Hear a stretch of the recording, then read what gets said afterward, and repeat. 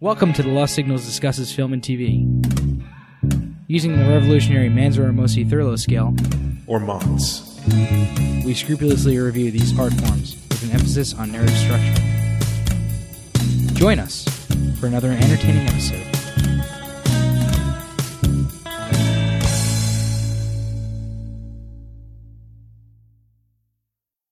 Welcome to a very special edition of the Lost Signals Discusses Film and Television. I'm your host, Joe Soria, and today we are indulging my long gestating dream of a long-form discussion of the films of 1996, a year I consider pivotal in the history of film and the year that made me and the movies that I think made many of us. So we're all around the same age group. So indulging me in this endeavor are Scott Thurlow.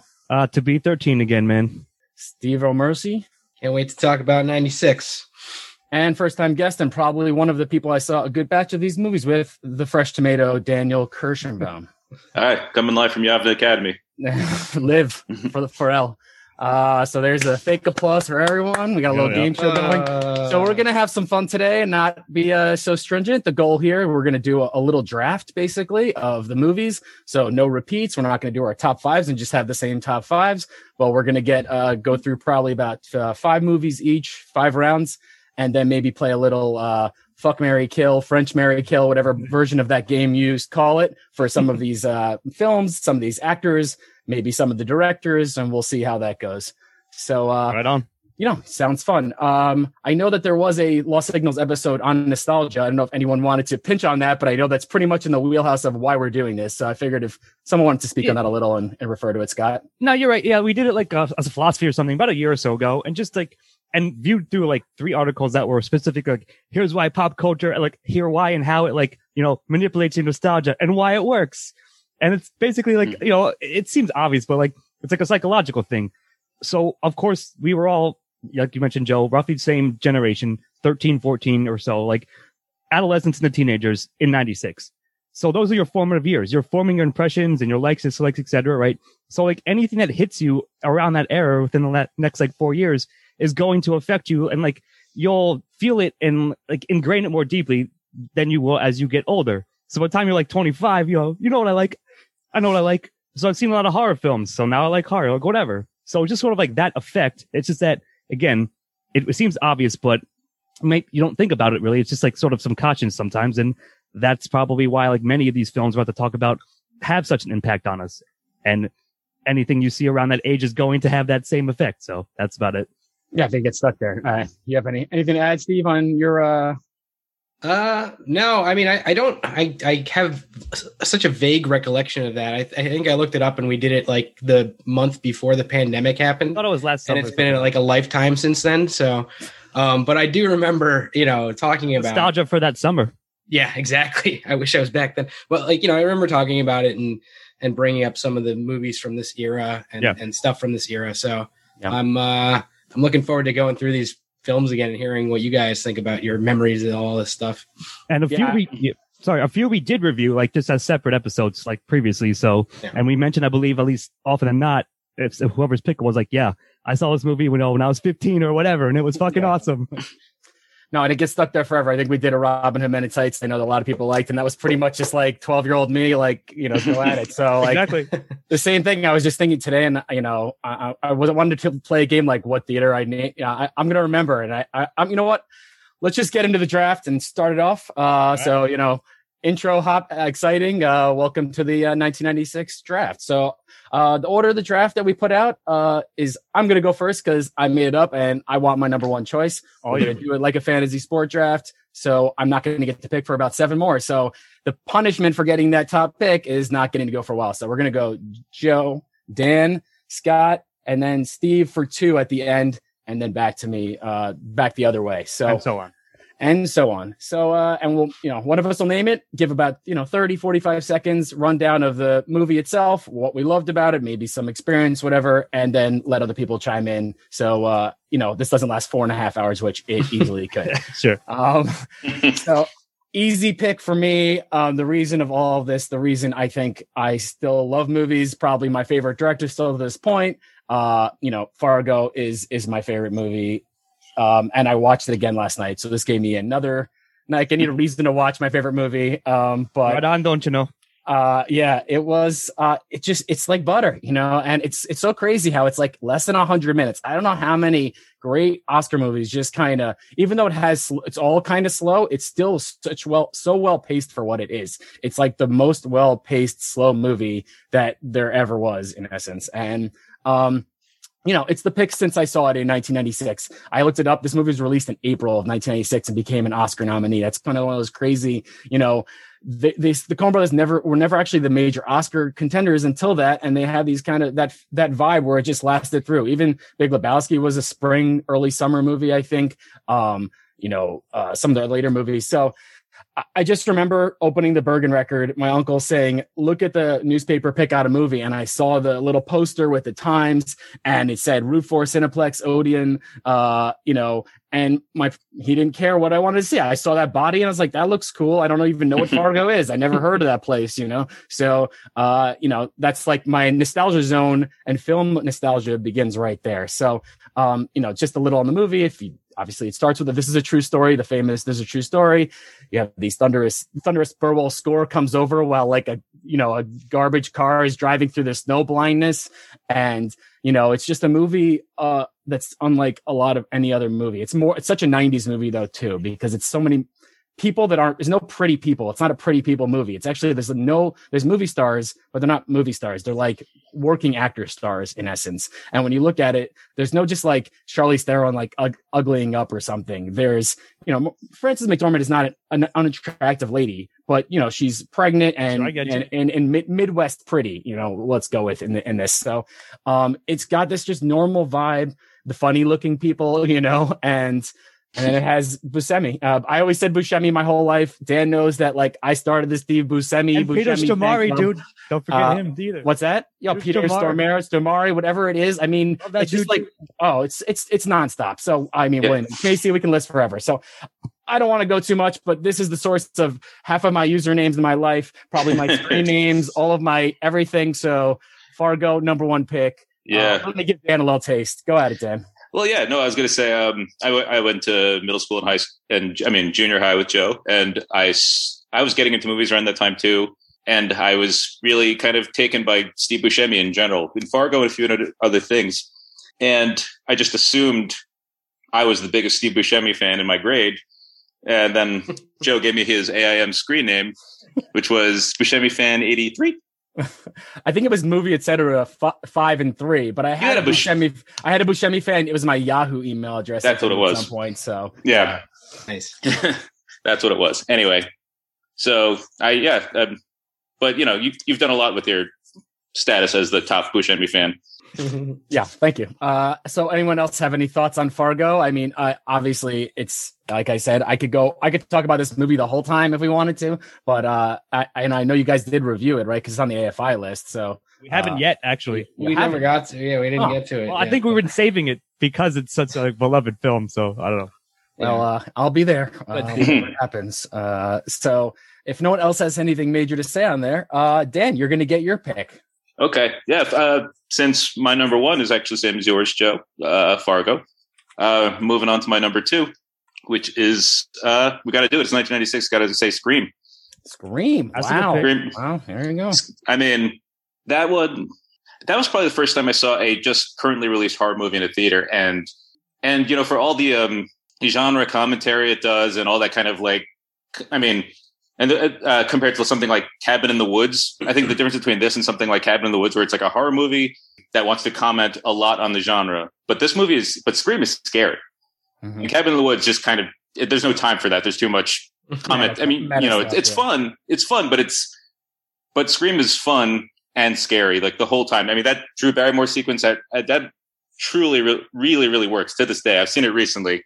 It's one of those movies where like everything is kind of humming along so well that there are people in the cast who generally you may find people kind of obnoxious, and they're doing great. Jamie Kennedy is great in this movie. David Arquette is great in Scream. Everyone is. Yeah, I mean, actually, Neve Campbell, I feel like if I give the movie one demerit, it's not her. It's not her fault, but like she's like the traumatized main character, and every other character is having such a good time. It seems like and every time it comes to her, like the energy kind of sags a bit. But room sucker, yeah. No, it's not her fault. I mean, the character is traumatized and sad the whole movie. Yeah. I was not expecting that, but I know Dan loves his horror. Anyone else? I do. Any thoughts on Scream? Yeah, I mean, that's a really good pick. I have it much lower, but I guess I'll say this, like, yeah, for what it did for like just the way it changed, or like set a new landmark, like a new sort of turning point in horror, and also sort of like not just comedy, like both of those, right? Like you said, Dan, it balanced it. Like it's legit scary. It's got some legit good like horror parts, but then it's also doing like, you know, a commentary upon it. Yeah. So, yeah. It's gory too, real gory. Like, yeah. I mean, upsettingly gory sometimes. Yeah, unexpectedly so. Like, I haven't seen it in a while either. I haven't thought about it, but like, for sure, I would agree for the fact that it is like a landmark in that sense. And a lot of other things, like it took their cues from it since that era. So, yeah. It's a Halloween level revival of the horror genre, basically. I mean, it was a dead genre for a while there, probably in the early 90s, late 80s. I would say not dead, but at least in the mainstream. And it basically became the like dimension was almost created out of that, you know, in essence. And that became like the horror banner that all these sequel engines and all these movies, you know, Final Destination, I Know What You Did Last Summer, you know, sure. Into Scary Movie, right? Into all the parodies that came from it. So, and the twist ending, which I think is a good, like a twist, but like the ending scenario, it's like solid enough. Spoils. Yeah. It's a good ending. It was surprising. Yeah. Good and surprising. Yeah. And, and like, probably if I could think of like 2 or 3, like, I don't know, like screenwriters whose dialogue style has like utterly infected the pop cultural landscape. Like there's like Joss Whedon, Aaron Sorkin, and then Kevin Williamson. Kevin Williamson was writing Scream, and I Know What You Did Last Summer, and Dawson's Creek, and like after that, every movie you saw sounded like those movies. True, yeah, okay. Good point. Yeah, that's a good point. And so Dan's got Scream in the book, so I believe Scott is on the board. All right, so this one might be obvious. Fargo is not my number one pick, but I knew it was going to be yours. This one might be obvious to you guys. I'm going with 12 Monkeys. I was 50-50 on it because 12 Monkeys was officially released late 95, but was Oscar season. So I didn't go back it's and on forth, the list but I'll let you go with it. Yes, I'll let you go with it. So I figured I'd let it for somebody else. 12 Monkeys right below. So go ahead, Scott. I'll let it live. Yeah. So this one we did review, in fact, like on the onset of the pandemic, because I was like, it's both that and a time travel film, and it's both awesome it's awesome at both of them. And it's one of those ones, like this one for me is like the one when I was a kid and saw it, like, and it just drilled itself and I could not escape it. And so ever since, anything that had any like semblance to it, I was probably automatically either, at least for sure, going to be interested in, if not like, because of its similarity to it. And I still think it holds up. We gave it a pretty high score, like a 9 or something, 8.7 or whatever it was. It was high. People who hadn't seen it were like, yeah, it's really good. I'm like, yeah, I know. It's one of my favorite films ever. I'll tell you, like, it's fucking sick. And I've seen it like 20 times. So yeah, I was going to pretty much almost always going to be my pick if I got to it early. So 12 Monkeys still stands. And it is one of the most nostalgic films from the era that still I love to this day. I was going to say, I didn't even see, I guess because it's not like technically 96 or whatever. It was on the wiki list. It was on the wiki list that I sent, so I figured it would happen. Yeah, I didn't even see it. Yeah, so otherwise it would definitely been on my list if I had seen it. Same with me. Same thing happened with me. Yeah, 12 Monkeys is right below it for me too. I mean, you know, if people hadn't seen that and didn't know that there's this. Brad Pitt was nominated for an Oscar for a movie in 1996, basically, that he was an insane guy with crazy eyes and looked homeless like he did in California, but a different version of homeless.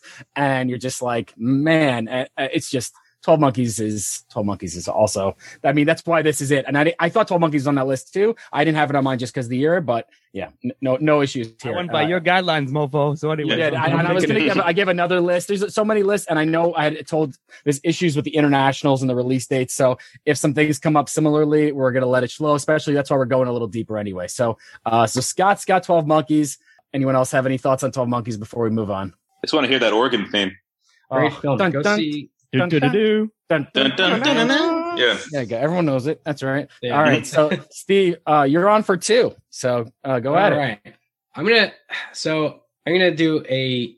I think that this one might be a surprise to people, but I'm gonna put Romeo and Juliet, Baz Luhrmann's Romeo and Juliet up on my Watched it Wednesday here. To me. Watched it here Wednesday, and I fucking love that movie. Like more than I have any right to love that type of movie, but like the fact that like finding out years after having seen it that it's like literally the closest like the closest to a Shakespearean script that any movie has ever done. It like made me love it so much more because of how bonkers the actual action in it is and how insane he tries to go with all of the, you know, like all the scenery and the blocking of the shots that he has in that are insane.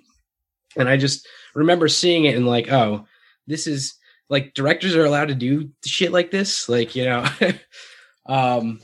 so I'm going to put that as my first one there. I really, you know, DiCaprio, I think is pretty like he's good in it. Like all the actors are good in it. But it's really like the thing that I remember about it is the brightness and of the colors and like the craziness of the action that's going on while they're quoting lines of Shakespeare. Mm-hmm. And, I think that, you know, there's at least, I feel like everybody that's seen that movie when they were, you know, 14 or whatever, still has at least one of those scenes like emblazoned into their memory of, Shakespeare and, Romeo and Juliet, you know, but yeah. So I'm going to put that as my number one. Yeah, no, that's a good one. Scott, I think you had a little hands up, so go ahead, do it up. Yeah, no, so like, I mean, you say it's surprising, but I know you very well. And if we're being honest, since you picked it, it's at number 6 for me. So okay. Like, quite higher again. Like you're right. Like in general, you might not expect that, but I agree with you. That, like it also is one of those ones that like I never forgot. And it, you know what I mean? Like I like my Shakespeare shit in general. I'm like, oh, it's like they're actually doing like the real, like saying it in Old English, more or less. Like not Old English, but the original lines, anyways, not an adaptation. So yeah, Steve, like good pick. And I had it pretty high, like higher again than you might expect on in general on this list. But I just still think agreed. It's a great movie and it affected me as well. My lady asked me to watch it on Wednesday because when I told her 1996, she pulled the Blu-ray out. I probably hadn't seen it in about 15 years, and I have to say I was visually impressed that some of the actings or some of the, I don't know, some of it's over the top. It's got that 90s vibe of like every scene sounds like there's a car screeching behind it. Like, and you have like these opening like overperformance Dash Mihok versus versus John Leguizamo in the gas station. Yeah. And you're just like, what's that? Harold Perrineau is on fire. Like this is a hot take movie. Like Harold Perrineau. If this movie was Harold Perrineau versus John Leguizamo, it's a 15-star movie, I think. And because it's Romeo and Juliet, like that movie, I would pay a lot more money to watch. You know, crazy cross-dressing dance party versus cat person. You know, he really is the fucking Prince of the Cats. It was insane. And then it starts with the Radiohead song. All the things are crazy. Good one. Finishes the Radiohead song. Didn't they write that for the film, Joe? Didn't they write exit music because? Yes. A talk show host was given to the film and is not on any other release. Exit music is on another release. So this is the lone release of talk show host. And it's actually the beginning where they have the little, you know, the TV pops up and you have that like style. And there's even the choir, the Black Kids choir doing like, you can't always get what you want, but they do the Everybody's Free basically, which turned into Everybody's Free Wear Sunscreen, which is a hit song by Baz Luhrmann 3 years afterwards. You know, it's just a weird time. So yeah, I don't know. Dan, any notes on Romeo and Juliet? What was his last movie? Was it Australia? I believe it was, but he's making the Elvis movie, the one that actually, what's his name, got COVID in Australia. Tom Hanks. Yeah, he was about to film as Colonel Parker. They're filming in Australia, so that's a next movie. They also did The Get Down, which was he did The Get Down on Netflix. Part of it was the show. Yeah, I remember that. And I think he's done some of the Broadway play stuff, like when they did Moulin Rouge on Broadway and some, like, you know, some other things. But I don't think he's done a ton film wise, you know, since he's either selective or probably wants to do something big. And those are things that are hard to get made. So, but definitely a good choice. So, Steve, go over number 2. All right. My second one, I actually was like, I'm kind of torn between 2 or 3 movies, but I have a feeling that I'll be able to say almost all of these, or at least, well, I'll either say them or somebody will. So it's all good to me. I'm going to go with From Dusk Till Dawn, though. I remember seeing this film at my buddy Morgan's house. You know, I just did an episode with him actually recently, but when we were in high school, I went over to his house. He had the VHS tape and, you know, watching this movie and being like horrified and like amazed at the same time. Just the freaking codpiece gun, the, you know, everything, like the whole beginning being this like weird completely different movie than the than the vampire film that I was expecting to see, and like all this craziness that went into it, and like. Yeah. Like we were saying before, this is one of the movies that on this list that I have the most nostalgia for because of just seeing it then. And then we probably saw it a couple more times in high school with like other friends and stuff like that. And like, it just had a lot of good memories of like doing like, in high school, like dude nights and like hanging out, watching like horror, or like crazy action movies or, bloody gore fest or whatever. So yeah. And, Rodriguez, I think he was kind of, this is about the best that Rodriguez does, in my opinion. I think which is good, like very good, but, I know he's been doing like kids movies and other random shit lately, but, he's going to be doing Mandalorian now, the offshoot now. That's why he did the last episode. So that's right.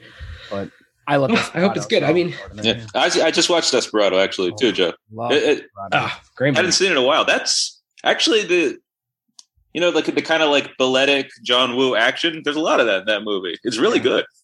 At least that stuff is. Even in the Johnny Depp sequel version, I forgot what Mexico one. It has the same vibe. Like it didn't do it as well. Doesn't have Steve Buscemi. It doesn't have Quentin Tarantino. Which this movie and all those movies are kind of in the same world. And it has a one-time Clooney performance that doesn't exist in any other variant. There's no other. George Clooney is like a drunken, druggish. I don't know if it's drug, whatever, but like a tattooed up killer badass brother movie, like bank robber or whatever. Yeah, but he's not. Yeah, he's been a con bank, but a suave one. Here he's suave, but he's out of jail suave. Like badass bad. He's down and dirty in this movie. Like. Yeah, he has a neck tattoo, and it's like okay, I can buy him as a killer, but I can't buy George Clooney with a neck tattoo. I'm sorry.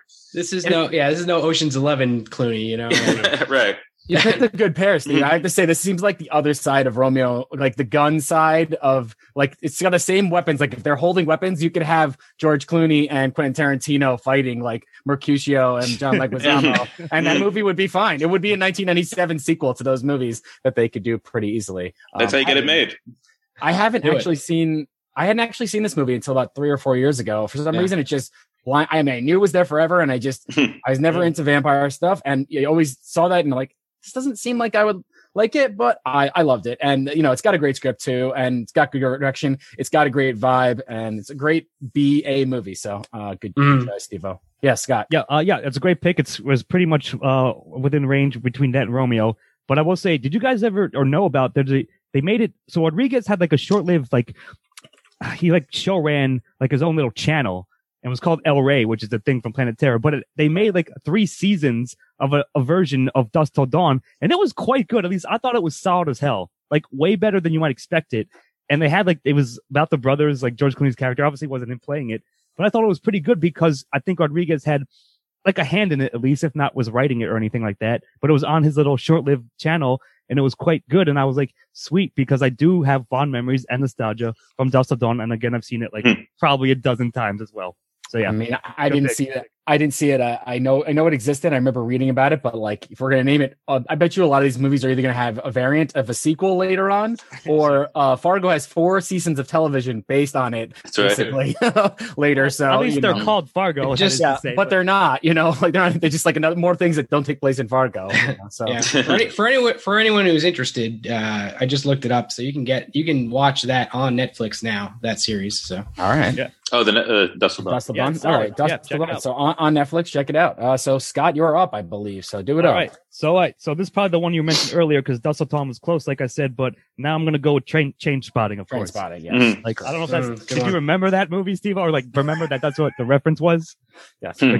What? That's what I was talking about in the beginning. An influential British druggy movie, I think he said. Like something wasn't on the mega list. I didn't know which one you were talking about because I didn't see it on the list, but I was like, what is it? Like one of, Guy Ritchie's first movies or something. But yeah, it makes sense. Yeah. So like, I mean, again, I don't think I saw it in 96. Probably saw it just a couple years after that, maybe like early college, whatever. Like, doesn't matter. Like just a little bit after. And yeah, like it was one of those, like, I guess in retrospect, it was one of those like sort of like hipster movies, like for the times, but like, I still do think it holds up pretty well. And it has like, it's sort of like a time capsule of it. And the acting is really good in it. Like you said, like the script, or at least similar to what you said, I think the script in this is quite tight. Like it's really well written, really comes together, and it all works. So I had it pretty high, and I'm going with that one for my pick in this round. Yeah, I figured it wouldn't get to me, so I didn't even. This is like the same premise.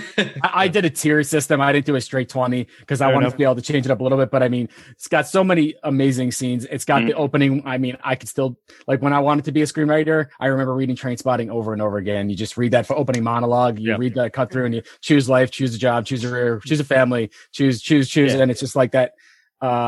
Right there. I mean, and it was one of those, it's a cool movie, but it was still a huge movie too. So that was a kind of the era where that could happen in movies broke through, but they broke through on their own. And I think that's what some of these movies, didn't Trainspotting was not tagged to be some huge, it wasn't such huge book and huge. It was a popular book, I think, but it wasn't some like mega adaptation with megastars. Ian McGregor, Harry Potter. Yeah, Ian McGregor was like in Shallow Grave, and I guess in like some other movies later in the year, like maybe Pillowbrook or Brassed Off, or I'm sure no one's gonna listen. So I won't spoiler alert shitty movies, but Ian McGregor, I have my own experience with. He's in Fargo season 15. 3, I think. The one with David Thewlis. David Thewlis, who's on one of my F, Marry, Kills. So I love love Trainspotting too. When I used to list out, and still for my youth, I always say Fargo, Usual Suspects, 12 Monkeys, Pulp Fiction, Trainspotting, like pretty much a variant of those 5,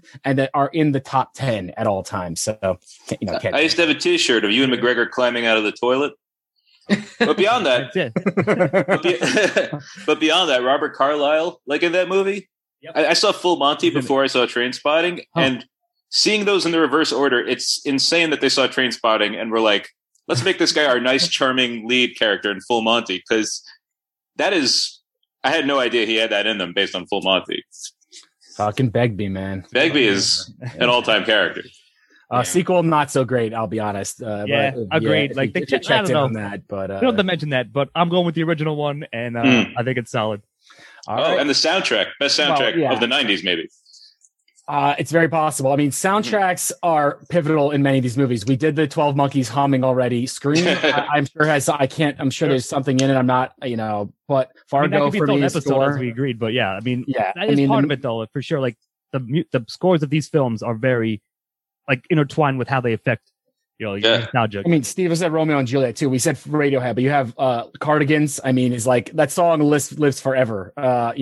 So many other things and so many pivotal scenes. So I'm sure it'll keep coming up. But I think it's Scott's turn. Oh, Scott just went. Dan, you're up. Sorry, you're up, Dan.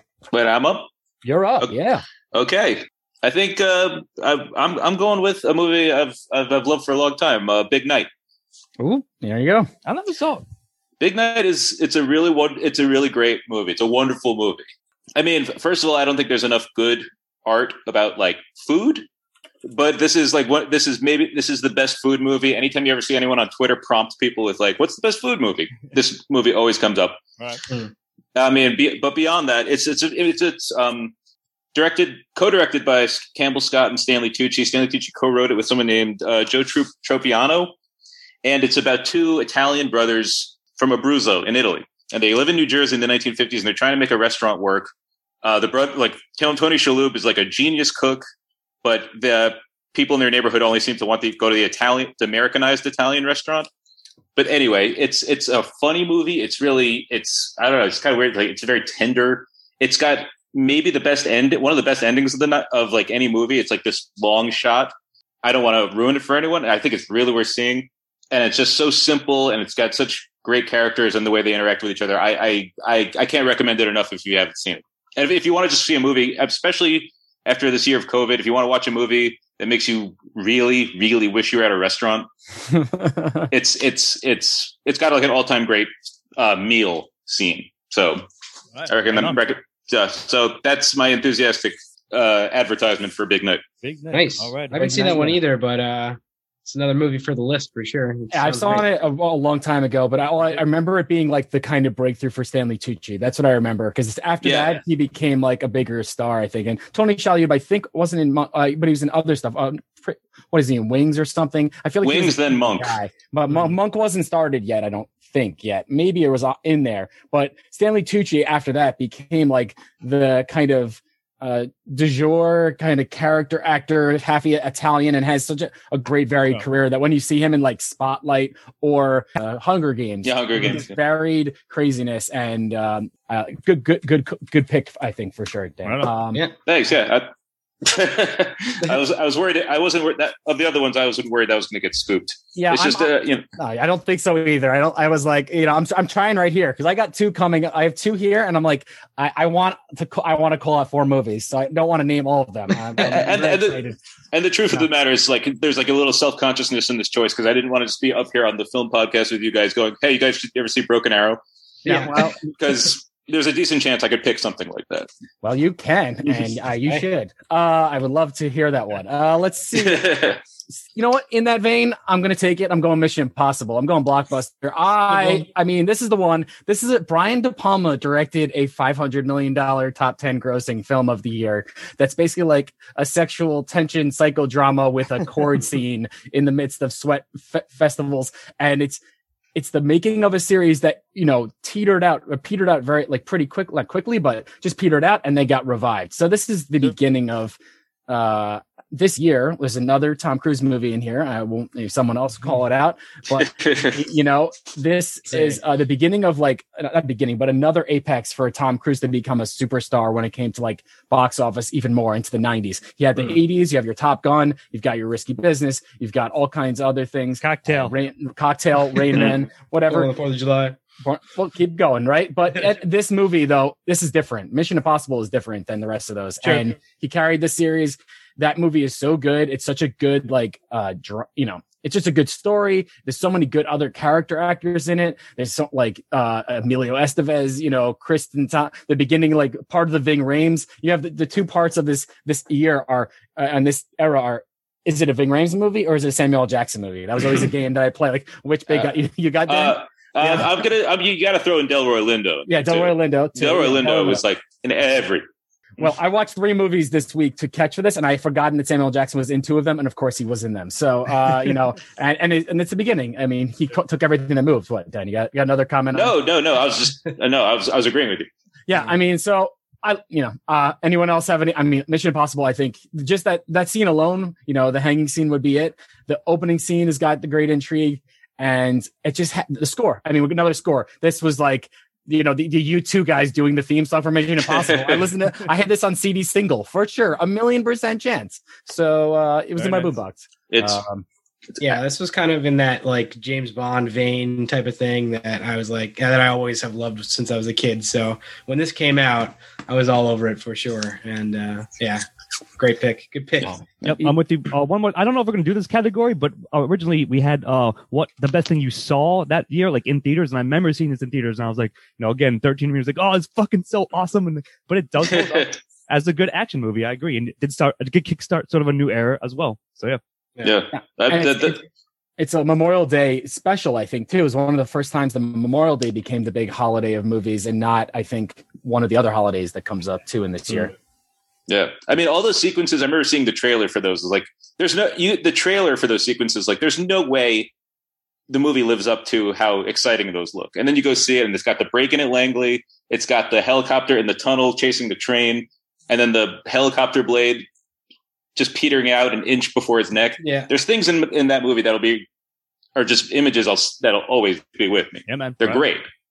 I mean, those mask ripoffs too. We forget that's no one else did. For some reason, Mission Impossible is the only one that gets to do I can be someone else's face and just rip off a mask. And I forget about it every time. Wait, that's Dark Man did it though until Face Off. Face Off. But Face Off, they actually just stole each other's faces. This one, it's like, I mean, I guess Avengers did it eventually, right? Or one of the, I think it's in Captain America, one of them too. Yeah. My other one, I have 2 comedies here. I want to go hard, and this is hard. I'm gonna go. You might have 2 similar comedies. Yeah, I know I'm not gonna get the other one. I'm sure I'm gonna go Kingpin. I love Kingpin. Nice. I was a Wheelhouse Peter Farrelly brothers guy. I know they get the poop now after Green Book or whatever else, but the 90s comedy is Farrelly. Okay, this and There's Something About Mary are the 2. I don't. That's that's Harold Ramis level. That's Zucker level. That's like a pairing of like the best movies you can make. And Kingpin is like a movie about bowling and Amish bowling road trip, one-handed, like craziness. And it's one side of, you get a multi-sided coin of Woody Harrelson this year as well. And this is the one side of it that like I love. Like Roy is just such a character. And I mean, Bill Murray as the villain. I mean this movie, and then you just have the sexy, whatever, I forget her name. Vanessa Angel or Vanessa something like that. From Weird Angel. Science. Vanessa I think it's Angel. Yeah. But she's so good in it too. You get Randy Quaid and his goofball moves. You get, I'm sure, other, but just laughs. And then that ending, the fight, and just it's still sad, but it's also hilarious. And it's a really good version of a comedy that is over the top at some points, but still has heart. And so Kingpin. It's a good quirky comedy. Solid choice. Yeah. Any other thoughts on Kingpin? No, I mean, I remember just loving that movie when it came out, or when I first saw it. I probably didn't see it in the theaters, but whenever I got to see it, I remember it being like hilarious. And I think I watched it with my dad the first time, and you get the like infectious laughter and like like when your dad starts laughing or whatever, or somebody like close to you when you're a kid, and it's just. So yeah, I just remember like having pains in my stomach, being like doubled over laughing at that film. So yeah. I love me some Big Earn, and I gotta say, I definitely saw most of these movies in theaters. But I was gonna do that. What's the best you saw in theaters? I think we're kind of, some of us are saying the Experience. So I figured that's better than just like listing one. But these two I definitely saw. I remember Mission Impossible at least 3 times. I don't think Mission Impossible was a one-timer. I mean, that movie, Kingpin is a Comedy Central. Like, I'll sit there and watch the next 30 minutes of it, no questions asked, during the early 2000s or during the university days. But I'd say the same thing about Airheads, and it's better than Airheads. Yeah, but that has Buscemi. Yeah, that has Buscemi. Never mind. And Adam Sandler doing not an Adam Sandler movie. So and Brendan Fraser in the lead. So it's quite a film. Is Airheads this year? Did I miss? That's 95. I think it was 94. 4? I want to say. Yeah. I want to say too. Yeah, I think that sounds right, Dan. Still another one of those ludicrous plots that only the 90s could put. Like, here's a movie idea. Take over the radio station for 2. The grunge band holds this radio station. Yeah. Do it. They were both of their time, for sure, but they're both pretty solid. And I think that the Farrelly brothers were, I don't know if they make these comedies that much anymore, where they're not fully politically correct and we're allowed to get away with it. And I enjoy these movies still. So for that era and love, Dan, you are up. Follow up Kingpin, please. Follow up Kingpin. I'm going to do another sports comedy. Tin Cup. Yeah, that's pretty good. It's up there, yeah. Yeah, I mean, I'm a big sucker for Ron Shelton movies, it turns out. Like, White Man Can't Jump is an all-time, it's a perfect comedy, untouchable. Tin Cup, what I really love about Tin Cup is, like, Ron Shelton seems to be, like, the one guy who gets the best out of Kevin Costner, like this in Bull Durham. Kevin Costner I always find really stiff and awkward, and, like, he's just kind of expected to be this kind of really, like, featureless, emotionless kind of Midwestern American male in most things he's in. But something like Bull Durham Tin Cup, it's like, just don't shave for a week and kind of put on ratty clothes. And for whatever reason, that seems to have the effect of like melting away all that awkwardness and stiffness in Kevin Costner and turns him into like a really genuinely charming actor. Because beyond that, it's got the MVP of the 90s. It's got Rene Russo. True. And she's, again, like, she is in everything. She's just has an easy charisma and intelligence, and like it's all movies she's in are made better for her being there. Kevin Costner is doing his best work. Teach Marin's good in it. I seem to recall, like, it's just a good, like, low key, low stakes movie about like kind of attitudes in sports and how they relate to life and that kind of thing. I'm sure we've all seen it. It's kind of like one of those ones it's a breeze to watch. Yeah, I agree. We all know Costner, terrible Robin Hood, but good in Tin Cup. So. Yeah. I remember I saw that movie so long ago, and I don't think I've seen it since, probably 1997 or something. But like, I don't remember a ton about it. But you're right. I do remember Costner being pretty good in it. Like, I just didn't remember enjoying the experience of watching the movie. Yeah, he makes it tough sometimes, but not. But yeah, not. There's Drury Costner, and then there's like Charming Costner, and they don't usually intersect in the same movies, it seems. So like you get one or the other, you get him like really depressed or in the middle of the water, stoic, or you get him kind of he's still going to be stoic, but he has a smile on his face most of the movie, and that's when he's in the wheelhouse like this and Bull Durham or Ron Shelton collection of sports of that era a little earlier. Definitely a good choice. So Tin Cup is Dan's choice, and now I believe we're out to Scott. All right, so I'm gonna go with another one. I thought you might do this one, Joe. It's kind of like in the same vein as Mission Impossible, but I feel like we got to put The Rock on the list. Yes. So I'm putting it on there.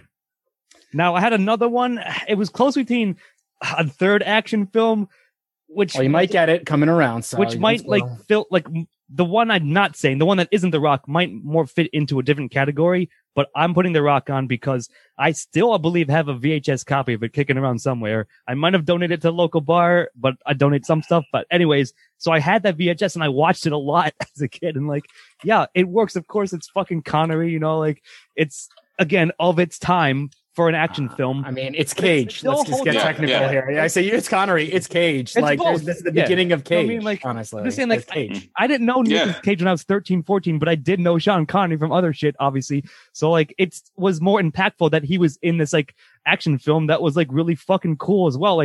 That same.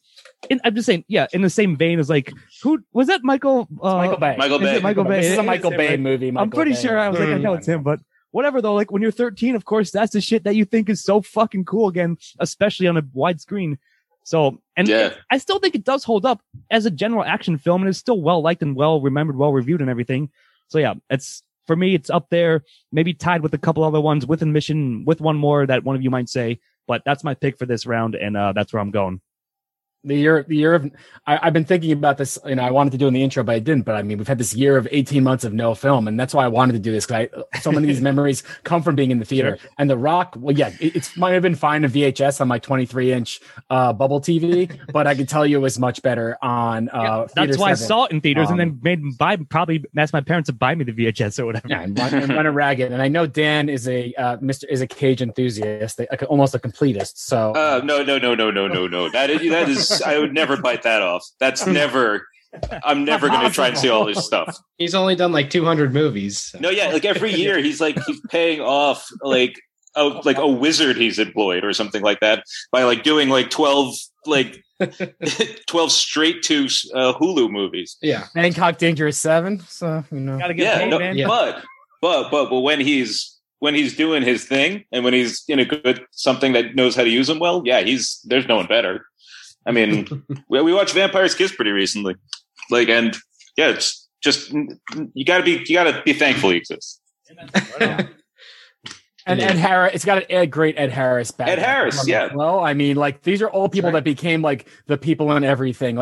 There's no Tommy Lee Jones in this movie, but there might as well have been. Basically, these roles where they were in this. If you told somebody, you're oh, remember when Tommy Lee, and they're yeah, he was one of the whatever. And it has that the soldiers getting screwed. So, see, that's been the premise of the next 30 years of action movies, and all the Michael Bay-ness is in there. I mean, it's in Bad Boys, but they're shooting missiles off Alcatraz. I mean, let's just put this movie. You can't get more badass than that. No, you can't. And then Sean Connery's 80 and he's saving the day, or whatever he was. It's he did in Indiana Jones. That's why it was so fucking awesome. To say. Yeah, just this crazy overwrought soundtrack, and then the camera zooms in on William Forsythe, and he's "May God have mercy on our souls." It's just that kind of movie. Exactly right. Yeah. Just should have pulled out "Welcome to Con Air" next. Just in case. Just Con Air was also 94, I think, as well. No, Con Air's later, 97 or 98. I was a little later. I think it was 97. Yeah, plus or minus 2. It's right on the top. I mean, you've got this. You said Face Off. This is the beginning of where you get Cage, big Cage. Not just Cage. This is Travolta is kind of peaking as action guy at this time too. I'm wondering who's going to be first on that one. So getting in there. He's in there. Let's see if anyone picks. Travolta. I really hope someone does. I hope so too. Steve, you're up picking a Travolta movie, correct? It sounds like they're trying to push off this movie to somebody else. It is on my list, but it's much further down than I think we're going to get to. But I had a couple of ideas, and I guess I'm doing 2 in a row now, right? So I'm going to go with the first one. I'm going to go with Cable Guy. This was just waiting for that from you. What's that? You wouldn't expect that from me? I was waiting for that. Waiting For it. Yeah. It wasn't like number 3. This was like a absolutely bizarre comedy that I have no idea how it got made, but just like the darkness of how like intense Jim Carrey gets in this movie, and like playing against clueless Matthew Broderick is, I don't know, especially when I first saw it. It's a strange film, but it works. I was loving it so much, and it was just it made me laugh at how uncomfortable it seemed to make other people sometimes. And like that was like I feel like that was a lot of my enjoyment about it. It was like, this is going to make people feel like not know how to feel. Like doing the what was the secret, what the hell was that game called that they play? You know what I'm talking about? Password. Yeah, it's like passwords or whatever, and they just do like all the sexual ones with the family and shit. Oh my god!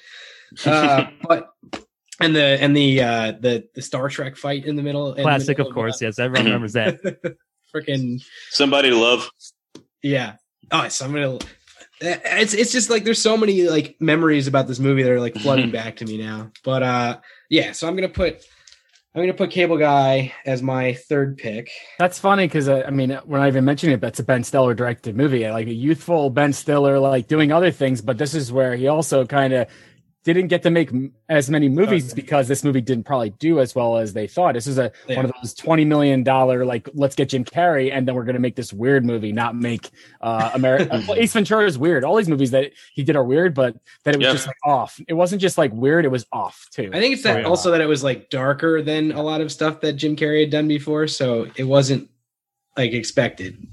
No, that's for sure. I mean, Ben Stiller Ben Stiller also did like Tropic Thunder years later, so you know he got stuff like that coming out. And right on. Cable Guy's my number one honorable, so now that you've picked it, I'll tell you that I had it there. So all right, you're on for another one, Steve, I believe. All right, so my second one is going to be James and the Giant Peach. Ooh, this movie. Sure. I was like at a time where like I was kind of just getting to be a little bit too old for stuff like this. And I saw it in theaters with my family and my little brother, if I remember correctly. And I remember like planning how to like say that I didn't like this movie, even though I fucking loved it so much, you know, in school to keep my cool with all the cool kids. But like, it's you were cool. I don't remember that. No, that's why I had to that's why I had to maintain, you know, like I couldn't go down any further.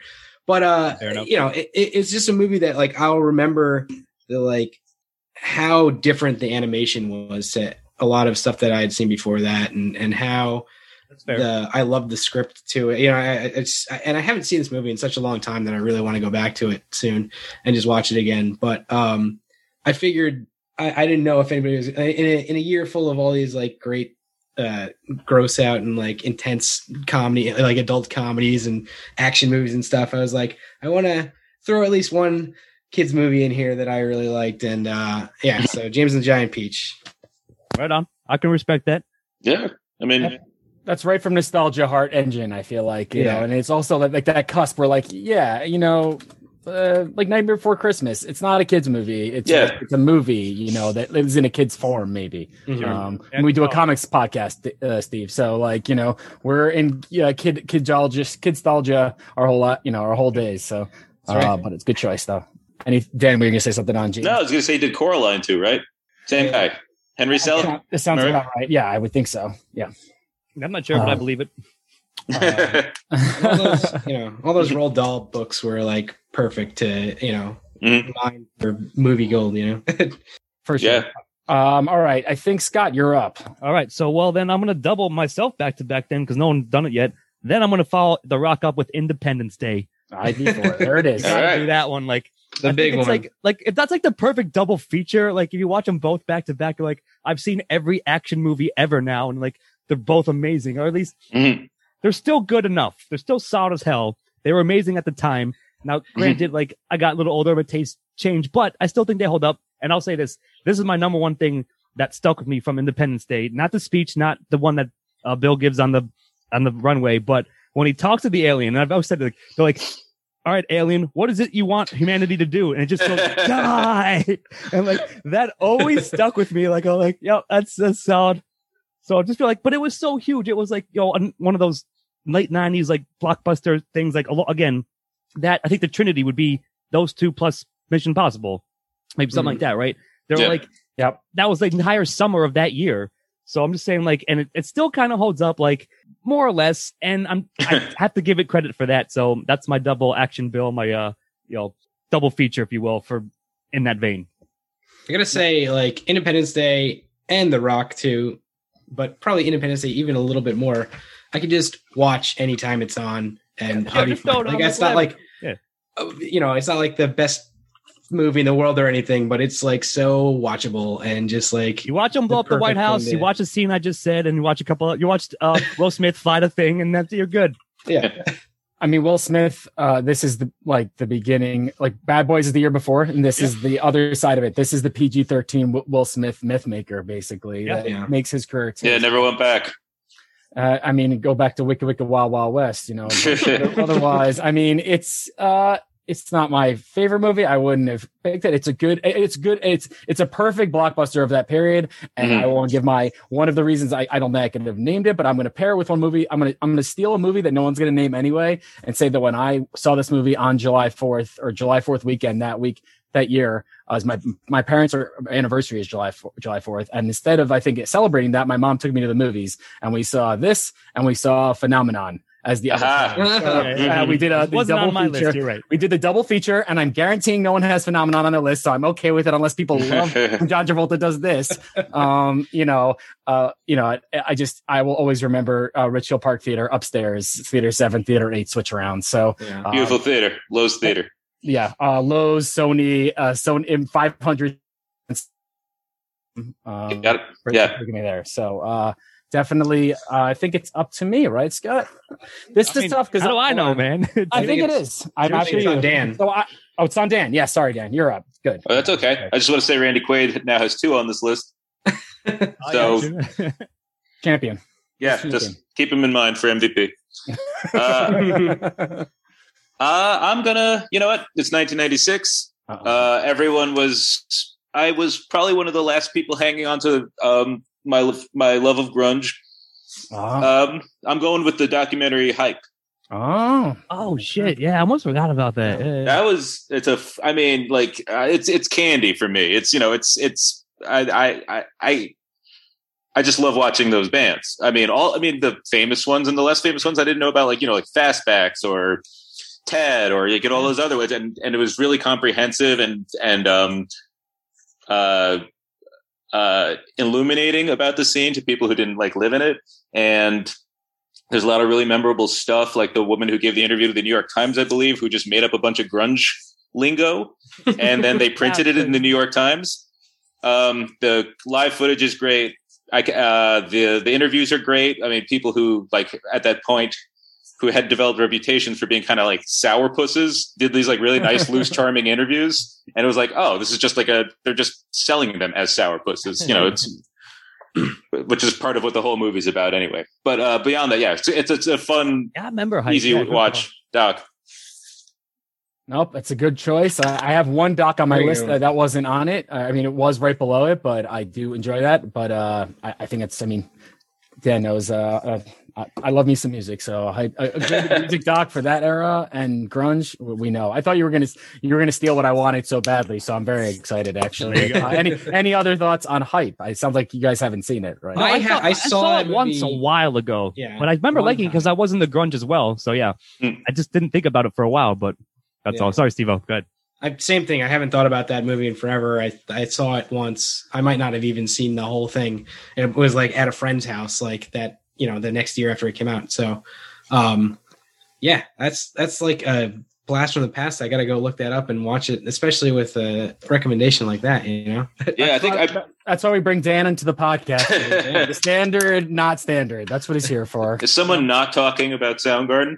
Can I come to the rescue? Yeah, parachute in. Parachute. Ooh, the savior of cool is here, everybody.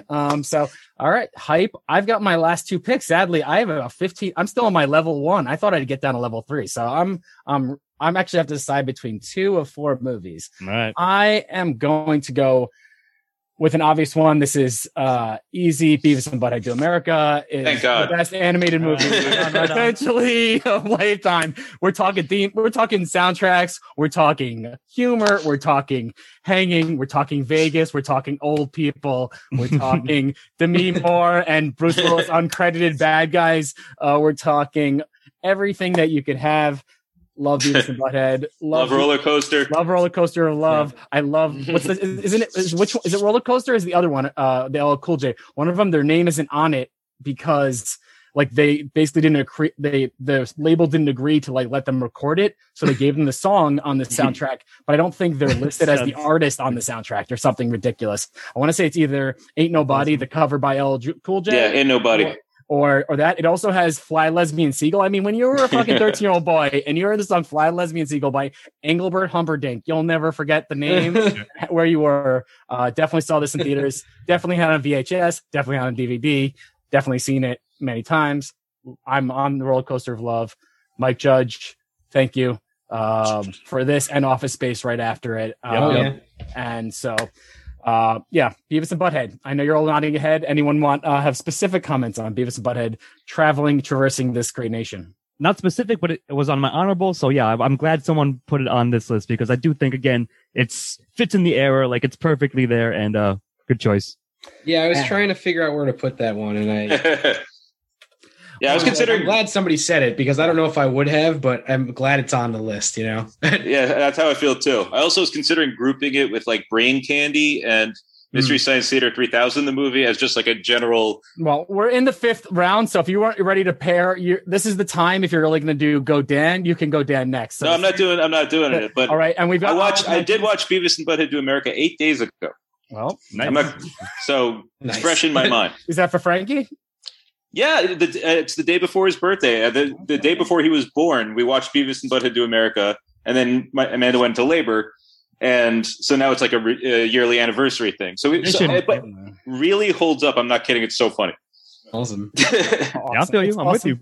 Let's all live a little Beavis and Butthead life and get out there and do America, as they say. Just do America. Just America. I mean, the name of the movie is Do America. I just doing America the whole time, man. Times. I'm so torn here. I'm gonna go with the cool kids pick. I think over the big time pick, and I'm going to say Lone Star. I love John Sayles. I love Lone Star. This is before there's another McConaughey movie this year that's right on my list as well. I love another courtroom drama that I love that I will get an honorable mention if no one else does. But this is like a beginning of the McConaissance after, you have Days Confused, and that's a hot like comedy. Yeah. But Lone Star is this kind of flash forward. I believe I've seen it. I'm trying to think of it. John Sayles mystery of like a Texas town, like the cops, and there's like a murder. And it's like the border town noir murder story. And this is like John Sayles' height of power. I'm not a huge fan of some of his later work. He's always inventive and creative. He's always a man of his own, and he is Mr. Independent. So, for the year of like many great independent films and Miramaxing it up, and I'm going to say John Sayles' Lone Star as my final pick in the 1996 draft. Well done. I don't know any other thoughts on that, but it's I haven't seen it, so I can't say much. But I think I saw it once. Yeah, like I don't remember it as well. I definitely see it at the time, but I may have seen it years later and been like, it's pretty good, but maybe I should go back and watch it based on that. Yeah. It's such a good noir, Dan. Yeah, Chris Cooper's the lead guy. Christopherson's the villain, and he's really scary. Like, really good. Nice. Sounds good cast. And it's a real good movie. Yeah, it's very early. It's like Chris Cooper also beginning his like, I'm always going to be the angry father or creepy guy looking person in every movie for the next 15 years. So definitely my personal favorite. Dan, you're up. Yeah, I am up. I will. I think I'm going to go with, you know what? I mean, it's my, I'm going to say my second, my second least favorite Paul Thomas Anderson movie, but that still makes it very high up there. So I'm going with Hard Eight. Hard Eight time. Yeah. All right. I knew you had to represent. Dan is a PTA. Hard. And I rewatched it this week. So give us the rundown, Dan, for people who have not actually. Hard Eight is the debut of Paul Thomas Anderson, the filmmaker. It's a movie about John C. Reilly and Philip Baker Hall, and Philip Baker Hall is kind of this father figure, kind of like the surrogate father to John C. Reilly, who's kind of down on his luck when he meets Philip Baker Hall, and he's like this kind of professional gambler guy with like a mysterious past. Gwyneth Paltrow's in the movie, and she's I believe a cocktail waitress, and Samuel Jackson shows up, and it's just and in one of my favorite Paul Thomas Anderson scenes, Philip Seymour Hoffman shows up for 3 minutes. Yeah, that's right, and it's the greatest 3 minutes of your life. At least it feels that way at the time. It is. It's just like it would be in the casino. I watched this again this week to decide if it was how high it'd be on mine. I wasn't as huge on it as I remembered, and I think there's some lulls there weren't my favorite. Yeah. But that PSH, I mean, I wanted to stick something. If there's no other really Philip Seymour Hoffman movies this year, honestly, you watch him and you're just like, I need to go watch every Philip Seymour Hoffman movie in a row after this scene. So yeah, it's like I mean, finding out that he had that so early in his career, it's like this kind of weird skeleton key to like the rest of his career, like this weird ability where he's playing characters that you like feel incredibly real and like obnoxious people you've encountered, and he imbues them with like so much in such a quick period of time. And that's like this movie I have to pick it because I need that scene in my life if I'm take the desert island and it has the desert island scene. Yeah, it has the beginnings of his repertory, so it has the Boogie Nights people that come back. It has the Magnolia people that come back. Later on, he kind of shifts his repertoire, but that early portion, trio, it all starts here with the Philip Seymour Hoffman, John C. Reilly kind of interplay. They don't have an interplay, but like they're in the same movie and they're in the same airspace. And Philip Baker Hall as well. Yeah. I don't think Samuel Jackson ever pops up. He ends up going the Tarantino route, but definitely. It's a cool movie, and it has all the fingerprints of his filmmaking. The movie doesn't have the budget and some of the time. I think it ends very curtly in a weird way personally, and that's kind of like ruined it for me. But it's I love gambling. I love craps, I love gambling, but I did love gambling, and I love craps. And it is such a good like dirty 90s Vegas like trash movie too in that move. So a diner movie too. At least 3 good diner scenes. As well. Yeah. So. I mean, it's got that thing where it's like their characters first time through. You're like, I got to go back and watch this again, try and figure out this character a little more. I feel like that's like kind of the thing with his movies. Like The Master's the ultimate of that, but like this was like one of those ones where like I need to watch Philip Baker Hall do all this again. It doesn't explain much either. Even the whole movie, it really just kind of flows. And I noticed that in Fargo, like you don't ever, go back to the beginning. You don't really know what got Jerry Lundegaard into all this trouble. He just owes money. They never say it. They're just like, how much money does he even owe? Like, it just keeps saying it's like, he can't, like, not even $900,000 is enough at the end. You're just like, so what did he do? Like, is he a gambler? Is he a drug addict? Is he like being, you don't know. Honestly. And it's good, but it's also like they decided, you know what? We don't have to waste all of our time on building the story of something that everyone knows, like everyone can get into trouble. And The Hard Eight does do it and has a reveal of that, but it doesn't like throw it in your face the entire movie that there's like this kind of backstory. It just kind of lets it expose itself. And for that, you could see the PTA's writing is already on point when it comes to that. So sure. Absolutely. So good choice, Dan, and good. You've done a good representation of yourself, just like everybody else. I'm sure it feels like they have. So Scott, you get your final pick here. Close it off the 5 here. This one's tough because either like the big obvious one that I kind of can't believe no one said yet, but yet I can, or one that I think is a super underappreciated film that I've come to love a lot. So I think I might go pretentious route and do that. And I'm going to go with 2 Days in the Valley. I've never fucking seen this movie. Like, I implore you to go out and check it out. Fucking David Spade, Danny Aiello are in it. And they're like, sort of like weird, like hitmen who like team up, but then noir stuff happens too. But it's also kind of funny. Like, it's awesome. Charlize Theron is in it. Like, early as well. But yeah, like very young. But I still think it's a really underappreciated, like kind of the same vein as Hard Eight. Like, that's like a dirty Vegas movie, right? This is like a dirty, like California crime movie or something like that, right? So like, I think it's shot really well and it has a pretty good soundtrack as well, if we're going to mention that. So yeah, I've always loved it. And I've always tried to like, I feel like not many people have seen it or like aware of it. And I'm like, it's a great movie. Trust me, like check it out. So that's going to be my final one. And I guess maybe I'll ship maybe if we're moving on to honor or something, like no, we're only one away from honorable mention. So let Steve-O finish his, and then you'll get. I've got a good 5 to 10 that we can do quick call outs and not overdo it. But I don't want you to steal anyone's. I don't want any stealing, no matter what. It's between 2 days and something else. So I'm sticking with 2 Days in the Valley. Also saw in theaters, and it's crazy because you're 13 and this is a nudity movie. Yep. I mean, James Spader loved doing. I didn't see it in theaters, but it is good. Yeah. That's also tells you a lot about my parents, but whatever. Love. This is also a straight Miramax type movie. I don't know if it was Gramercy or Polygram or Fine Line or whatever one of these. It's so obvious in retrospect. These movies are right after Pulp Fiction. Like this was in the kind of the churn of that. The churn of the 5 layers of story. So I had it on my lower list of like memorable noirish films and perfectly of the time. But any other thoughts on that, Steve, before you get your last pick in? No. All right. I was thinking, like, do I want to put another noir movie in this list? And I don't think I'm going to, because the movie so it's between like 3 films for my last one.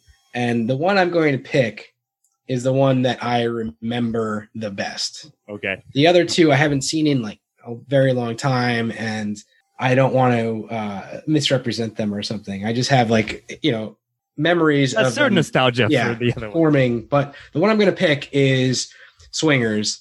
And this was like it came out before we were in college, but this was like the college comedy. It certainly was. Like, so Vegas, baby. Watched. So Vegas, baby. Yeah. So like, it's super quotable, super, just an awkward comedy, but I still have fun memories of it. And we watched this fairly recently for the Lost Signals. It was a while ago. It was less recent than you think, but I guess maybe it was like 4 years ago. We did review it a couple years ago. Yeah. Yeah. But yeah, man, it still holds up, I think. And it's still like a pretty good experience watching. And I still like laugh at the jokes, and I still like, try to quote along with the movie when I like at least in my head, if I'm not annoying anybody else in the room or whatever. But like, Vince Vaughn, freaking Jon Favreau. Yeah, Jon Favreau. Forgot Jon Favreau's name for a minute there. Jon Favreau, and like just fun like movie to, especially when we were in those college days, like it was sit fun, around man. with your friends, get drunk or whatever, and watch this movie and hang out. And that's gonna round out my list. That's a VHS special, and that's also the perfect counterpoint, I would say, to Hard 8. When you want to, like, they may not have like one either in Vegas, but they're doing the same thing where they're trying to like game the system, get free hotel rooms, and everything else, but they're doing it with a smile. And this is another, and that's why I think this, even though these movies, this whole year, this is my thought, isn't maybe the best set of movies the way I was looking through it. Some of the turns like this, Vince Vaughn was pivotal as well after this year, but before this year, he's nothing. This movie is a star maker. You got Will Smith being a star maker. You've got Paul Thomas Anderson. So anyone else on questions? Comments on Swingers, because I have a lot of theories and theses that I want to go into on the honorable mention, and a few movies too. But I don't want to jump on Swingers because it's a great choice. I watched it recently, and every time it's on, it's awesome. So good choice, Steve. It's it's like, you remember it as kind of like a pretty like light movie, but that like phone message sequence is brutal. Oh, brutal. Yeah, when you said awkward, that's the best awkward scene ever. That's the one everyone thinks of. But no, outside this, Steve-O, I like it. It's to cap off for you. I dropped it down to honorable because when we did the review, we were like, it's just, you loved it in college, yes, but it doesn't, the cracks in it, I think, show a little bit more, at least in retrospect when we did it. So that's why I had it out of my top completely, but I'm okay with it sneaking in the actual top via you, we'll say. So yeah. Yeah. Overall, I thought we'd have to go so much deeper on my list. I'm very, I didn't want to go too much on the top list. It's crazy. I thought someone would name Ransom, which is one of my personal favorite movies. And I was debating it, but it's in my honor. And it's my guilty pleasure. It's crazy. It's in the top 10. Oh, let's do the guilty pleasures then, actually. You know what? I did name we could do it. Dan, if I'll let Dan said that one, so I'll let him start with it if you want, Dan, and give with Ransom. Yeah. It's really only guilty pleasure. I haven't seen it in a long time, and I don't like to get into the biographical stuff exactly, but like it's a little harder to watch Mel Gibson movies these days. Sure. But at the time, it was like, it's like a really like it's gripping. It's like I mean, like, you know, Mel Gibson's always like kind of looking for an excuse to kind of suffer in his movies. So he picks like something like my kid has held hostage and I could just boil with anger for 2 hours. My son. Yeah. So, The fucking meme. It became a meme, sure. yeah, exactly. Yeah, I remember it to this day. I mean, like, yeah, Rene Russo's in there again, Delroy Lindo again, and Gary Sinise is a really good. I don't want to give it away. Oh yeah, we can give it away, right? 25 years, guys. Just let everyone know it's been 25 years. So we didn't go super spoilers, but it's like Lily Taylor, Liev Schreiber. It's like a deep cast, like stacked with like really good '90s actors. And as far as like just a thriller goes, it works. It's compelling all the way through. That's my guilty pleasure. It's possibly the best movie Ron Howard directed, and I know he's popular for like Apollo 13 and other, Cinderella, other Russell Crowe movies. But Secret Story for me always will be is that Ransom was filmed by the movie theater that I saw the movie in. Like literally, you're sitting in the theater, and the sign to get off like one exit before in Paramus by the Paramus movie theater. It's in the sign when he's like driving to go. Oh, right. Yeah. So like not only is it like triple time, but like that's like nostalgia on top of nostalgia on top of nostalgia. Sure. Ransom. And it's crazy. It's a top 10 grossing movie of the year. So I don't know how I guess it's a guilty pleasure, but it is. To me, that makes perfect sense. Of course it is. Like, right. Yeah. Give me back my son. Everyone, those movies make $350 million now. It just wouldn't. Like, that's just like a crazy, like to say like this made $309 million in 1 year. I totally believe it, man. So, like I buy it. Yeah. All right. So anyone else? Scott, how about you have a guilty pleasure? Anyone else? Yeah. This is my top one, and we reviewed it too. I made everyone review it. It's Escape from L.A. I love my John Carpenter shit. And like, it's not as good as New York, but like, it has some parts that I really, really like that stuck with me. Specifically the ending, specifically a couple other scenes too. But I've always loved it, and I will always, if that comes on, like if HBO or Cinemax or whoever's fucking showing it, I'll just leave it on in the background because I do enjoy the Escape from LA, even though it's like it's not that great, but it's definitely watchable. It's entertaining at least. Got to talk about the basketball scene. Yeah, I mean, like that's one of the things. Right, since it's 25 years, like you said, no spoilers. At the very end, when he shuts down, like, welcome to the human race, and he fucking smokes a cigarette while the satellites are shutting everything down, and the music's awesome because it's Carpenter. So that is my enthusiastic guilty pleasure from 96. Love Escape from LA. I'll always give it credit. Yeah. Devo, do you have a guilty pleasure you'd like to share? Yeah, for sure. I almost said like Independence Day as my guilty pleasure, but I don't know if that really fits. But Biodome. Come on, man. On my list. Everybody loved Pauly Shore in 1996, man. And what's changed? Yeah, I did like Biodome because of the one actress in it. That's about it. Like Kylie Minogue. Was that her? She's in there. Yeah, I think Joy Lauren Adams. I don't remember. It's a top 3 Stephen Baldwin performance. I'm going to put on Baldwin. Yeah. Oh my God! And then he became a hitman in Usual Suspects. Like that's how it goes. That's what I'm saying, man. Like this movie is not good at all, but it was like I thoroughly enjoyed that and like Encino Man back in the day. Or even what was the frickin' Jury Duty? Son-in-law in the army now. Son-in-law. Yeah, that's right. That's a good one. There's a lot of like schlock movies here that I don't know if I know we're running up on the edge of it. I had a lot of fun to do otherwise, but how about Daylight? How about a Sylvester Stallone? I'm in a tunnel movie. All right, it's like, but in comparison, this was not one of the big hits of the year, but it's still like a very, but it's in that vein. Yeah. There's a ton of movies in that vein because I don't know. I set up a whole list here, and I'll just have to say there's so many movies. There's multiple movies with monkeys this year. There are at least 5 movies co-starring Damon Wayans this year that are like he's the buddy in robbing Celtics Stadium, or with Adam Sandler, or he's in Don't Be a Menace to South Central while drinking your juice in the hood. Give that one a shout out. I like that. I wouldn't even call that guilty pleasure. I almost put that on my top 5. Right? No, and I'm just saying like it's just a weird year where like people made these like I looked up. Whoopi Goldberg made 6 movies this year. Okay, Jesus. Like she was in Eddie, where she's the coach, I think, of the Knicks, and then go to the Knicks. Like there's like another movie where she's a reporter, but she's always wearing a suit in all these movies, and you're just like, I forgot Whoopi Goldberg was like a big star, like made huge, in America. It's just hilarious. So I feel like one of my speaking of the monkey movies that were in, I feel like my brother's like best friend when he was that age.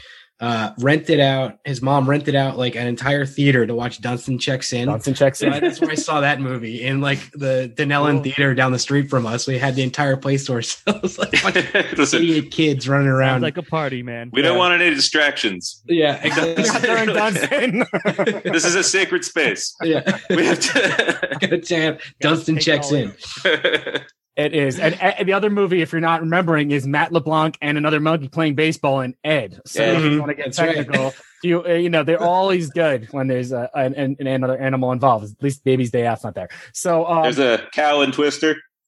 I had Twister somewhere on my list. I think I might have had it low and guilty or something like that. But yeah, Twister's in the top grossings for sure. You got Twister. We've got that's a guilty one for me. I mean, we didn't call it Jerry Maguire. The other half of the tandem is still. I don't know. It's guilty. It's just a good movie. So I mean, maybe Eraser. I'm not I had it halfway. Eraser halfway. Yeah. Eraser. Yeah. Eraser has a crocodile. While we're naming animals.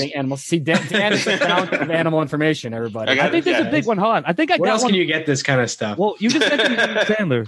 101 Dalmatian has 101 Dalmatians. At least. That's right. 102, I think, because there's the mom. No. Isn't that the sequel? The sequel, yeah. Could be right. I don't know. I didn't see him. Sorry, I didn't need to make a correction I wasn't even sure about. No, you're all good. So let's do. I'm going to do a few more of my. Hold on 1 second, Joe. Yeah, we're done. Scott's trying to jump in. Well, Sorry, I got Scott, one thing. If you're gonna rattle stuff off, but you mentioned Adam Sandler, mentioned comedies. I can't believe no one got to Happy Gilmore during the thing. Especially when it said Tin Cup. I thought it was like the other point. I knew Dan wouldn't get to it. And that was what I was debating with for my last choice. I'm like, no one said it yet. Like, it's such, I think, a big nostalgia factor for me, at least. Now, is it one of the best movies of '96? I don't know, but it is hugely like, I remember it and I quote it still like here and there, like to this Might have day. thought so at the time, right? I mean, and again, it's within that comedy era, whatever. So anyway, I just wanted to slip that one in there. To me, I'm sure that I was surprised that I didn't see, like, I guess to me, the honorable mention I'm going to name here, either me or one I'm surprised weren't there. So I'll say Bottle Rocket for the Wes Anderson. Oh, yeah. I was going to say Bottle Rocket, but I couldn't remember like everything that happens in that movie. I just haven't seen it in fucking 12 years. So good. It's so Owen Wilson. I have it on my beginning of the Wilsons too, and Wes Anderson this year. So I mean, like, obviously Steve Buscemi, who I met this year in Teaneck Theater, introducing his own film Trees Lounge, which he directed, which is a weird New Jersey creepy movie. I watched part of it with him and seducing Chloe Sevigny from an ice cream truck. It definitely is a unique movie. This is also the beginning of the Edward Norton peak, which is Primal Fear and People versus Larry Flint. Which I had People versus Larry Flint like low on my list. Yeah. So I mean, I watched that last night, and between that and Courtney Love is great in it, and Woody Harrelson showing that other really dramatic side that we get. You know, now he just like goes back and forth, and no one cares. He gets to do. You know, he's not Woody. You know, he became like an actor Woody. So. And I said on the other side of my McConaughey, I love A Time to Kill. I can't believe it's 2.5 hours long. It's solid. It's such a good courtroom drama. And I mean, this is great McConaughey. You know, like there's bad schlock McConaughey that came up later. This was like, he was so into it. It's basically Ransom as a lawyer. You know, it's like not screaming, but it's like Southern charm. It's got that, you know, Grisham movies. You had to make Grisham movies back then. Yeah, exactly. And you know, really important. And the last one I have here, I didn't say Primal Fear, or maybe I did with Edward Norton. And the last one is documentaries When We Were Kings, which is one of my favorite first documentaries I remember seeing. And I know we got hype on the call out. I wanted to get When We Were Kings in there. I almost did it at the end, but I went Lone Star and went with my heart. But when did win the documentary Best Academy Award, and for surely deserved it, and kind of gave me the insight of those political, you know, sports history things. So I really, really love that. So Dan, you got any more honorable mentions you want to shout out? Honorable mentions. Well, I guess I would say, has anyone seen Freeway? I was going to say Freeway. Yeah. Don't remember early Reese Witherspoon, Crazy Kiefer. It's a real weird one. It's Reese Witherspoon and Kiefer Sutherland, and it's like the story of Red Riding Hood, only in like modern times. It's kind of like a kind of trashy thriller movie. Sounds cool. Yeah. It was actually pretty cool. Surprisingly, like kind of funny, dark comedy. I would say beyond that, I mean, if this was 96, I probably would have said like hyper movies I loved back then, but I haven't seen them in a long time. Mars Attacks felt like maybe it deserved a shout out because that was a movie that was like, thank you. people, it was like kind of people were a little surprised and taken aback by its sense of humor and didn't really like go for it that much. And I feel like over the years, its reputation has improved, and rightfully so. I think it's a really funny movie. It's a cult classic. It's one of the ones I saw in theaters. One of the best things I saw at the time. That was like where I put it in my list. But yeah, I'm glad someone slipped it in there because it's solid. Yeah, absolutely. I mean, I would say like I think it's probably worth someone should mention The Craft on here. Yep. I had that. I thought you might have it, Steve-O, yeah. I mean, it's worth talking about at the very least. It's nothing kind of takes you back like seeing a picture from that movie. Yeah. That's one I was gonna say. Go. I'm not gonna steal some more. So go ahead, Steve. I got keep going on this forever. I've been looking at this list for like 6 months. So yeah, I mean, go ahead. Well, as far as like honorables go, the one that I didn't mention earlier that I wanted to put on my list was Bound. Yes, that's a great one. And like a really good movie, the Wachowskis' first movie, and just really good. I was just like trying to think of like, can I think of the plot of this movie right now, like off the top of my head? I haven't seen it in probably 14 years or something. I tried watching it last week. I have to say it was very slow 90s. Like it was 40 minutes in and like almost nothing had happened except for like production scenes and her cleaning out a toilet. But it was still interesting. Yeah. But that was a big good call. I'm glad you got it. The other one I wanted to shout out, well, I was going to say The Craft, but good call on that. And Mars Attacks, actually. Cannibal the Musical. Yeah. Stealth. Trey Parker's like college student film or whatever the hell it was. That I saw that one like years later, and I was like, "What the hell is this?" And I was like, "Oh, it makes sense. It's the guy from South Park." But yeah, that was a really interesting film, especially the first time you see it, and like just these musical about people turning to cannibalism and eating each other. Scott, you already mentioned Escape from LA. I got one more, but go ahead. Yeah, go ahead when you're ready. And then the last one I got on here is Space Jam. It was such like, not that I love Space Jam. I never loved it, but it was just such a like huge phenomenon at the time. Sure. So yeah, that's me. That's my mentions. All right. If you don't mind, I got one more. Maybe, and I'll leave the last word to you, Joan, or Dan. But it's not a good movie, but it may be very quintessentially 96. And I guess it was in theaters, but I also know it was HBO. It was Tales from the Crypt, Bordello Blood with motherfucking Dennis Miller. And like, it's terrible, but it's also so entertainingly watchable because it's kind of bad, but like he knows it. And like, I always want them to remake Tales from the Crypt, like the actual show. That's a good idea. I remember seeing Bordello Blood a number of times. Of course, like Angie, she was like a supermodel, Angie something, like super hot redhead. She's like the lead vampire, like whatever. Everhart. Yeah, thank you. Yeah. So like, it's almost like a very poor version of like Dusk Till Dawn, but like it's still like Dennis Miller just doing his Dennis Miller thing. And I kind of, it's both guilty pleasure, but also like, if you point to a movie, like, yes, of course that movie was made in 96. And it's still like, I don't know if it holds up, but I would say it's an interesting artifact from it. And maybe you could look at it and be like, yeah, okay, I could see why they made it and how it's so 96 it hurts. That's for sure. Yeah, I mean, I can keep going on this forever. Anyone else have anything else they want to shout out? I mean, this is obviously the memory lane here feels so good, and I hope it feels good for everyone that's tortured through it 90 minutes or so here, and who's going to have to edit this at some point. Let's do a quick brief shout out to the other thing, the other side of the coin from Happy Gilmore, I guess, is Black Sheep. Yep. Movie that came out that year, so. Just gotta mention that somewhere in here. Yeah, Chris Farley always gets deserved. I mean, you have that. I was gonna say we skipped over one or two. Like, I didn't hear Basquiat at all, but Basquiat is also a personal favorite. And I never saw it. Like a early Jeffrey Wright. You've got a little Bowie as Andy Warhol. You've got I Shot Andy Warhol. So you've got the little Lily Taylor. I thought you might, more Lily Taylor. There. Last Man Standing, which I did not know was a remake of Yojimbo until I watched Yojimbo recently. So pretty cool. Sling Blade gets lost over here, and I feel like threw it down low on way low. Yeah. I don't know who rewatches Sling Blade, but like, it's okay. Like it's fine. Billy Bob, like again, like this. Dwight Yoakam's good though. Yeah.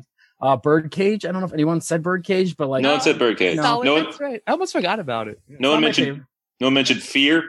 Fear. Yep. Fear. That's kind of a seminal 90s. Yeah.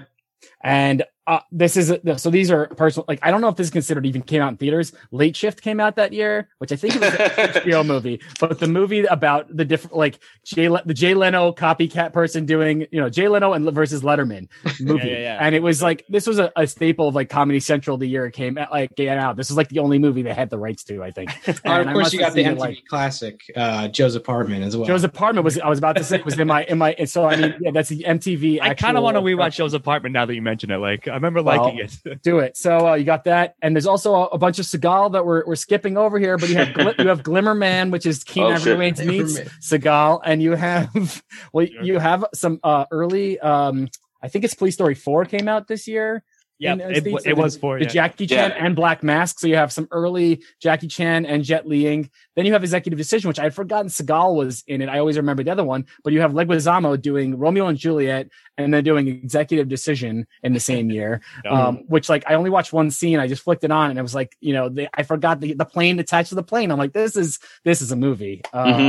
And Spy Hard. Spy Hard was my other go-to guilty pleasure. I do love Leslie Nielsen, and I love singing the theme to Spy Hard. So, the intro it's and good. outro. It's just not Naked Gun. It's fine, but it's not at top notch. No, it's not top notch. So, yeah, I mean, I really appreciate everyone in super indulging this. I hope it was moderately enjoyable, and I hope someone enjoyed listening to it. And I want to thank. The Big Picture is a podcast I listen to too that I know does drafts like this and is definitely partially inspirational on the draft side. But I want to thank everyone for taking some time and joining me in this deep excavation into nostalgia and into hopefully getting back into the movie theaters this year and feeling again, maybe, or watching someone other 13-year-old deal to get this experience. And next gen Netflix isn't the only place to watch a movie. So yeah. Any other thoughts before I close it out, boys? No, man, there's a lot of fun. Good call, good topic, and good guests. Yeah, it was a blast. Love going down, memory lane. I love living in the past, man. When we post this, we'll try to get all the lists up, the rounds up into. Yeah, I can read it very quickly if you want. I actually have the list here, so I have it: Fargo, Scream, 12 Monkeys, Romeo and Juliet. That's Steve, and then we have Steve again. Dusk Till Dawn, Train Spotting, Big Night for Dan, myself, Mission Impossible. Then again, Kingpin, Tin Cup, The Rock, Cable Guy, James and Giant Peach, ID4, Hype, Beavis and Butthead, Do America, Lone Star, Hard 8, 2 Days in the Valley, and Swingers. Now that is a film festival that I would watch. So, watch any of those and you'll be fucking solid. So the Lost Signals 1996 Film Festival has concluded. And so, for myself, Joe Soria, the excited 1996 13-year-old, my good friend Scott Thurlow. Welcome to Human Race. What is it you want us to do? Die. Thanks for joining us. See you next time. Steve. You all got your homework to do. Catch all these movies. And Mr. Danny Dan, the Baumer Kirschenbaum. Thanks for having me. I think we could all take off our No Fear shirts now. This is my Edgar Allan Crow shirt. We don't want to make it Crow City of Angels too. So so I had to represent just a little bit. There was a sequel list. Hopefully one day. I did have the idea for some Fuck, Marry, Kill, but I think we are way past time. So I really thank everyone for joining us, and we will see you next time on something, The Lost Signals. Cheers. Bye. Editing and engineering by Scott Thurlow. Music by Christopher Morgan. Check us out on YouTube and iTunes for the shows, and on Facebook and Twitter for updates. Or mods?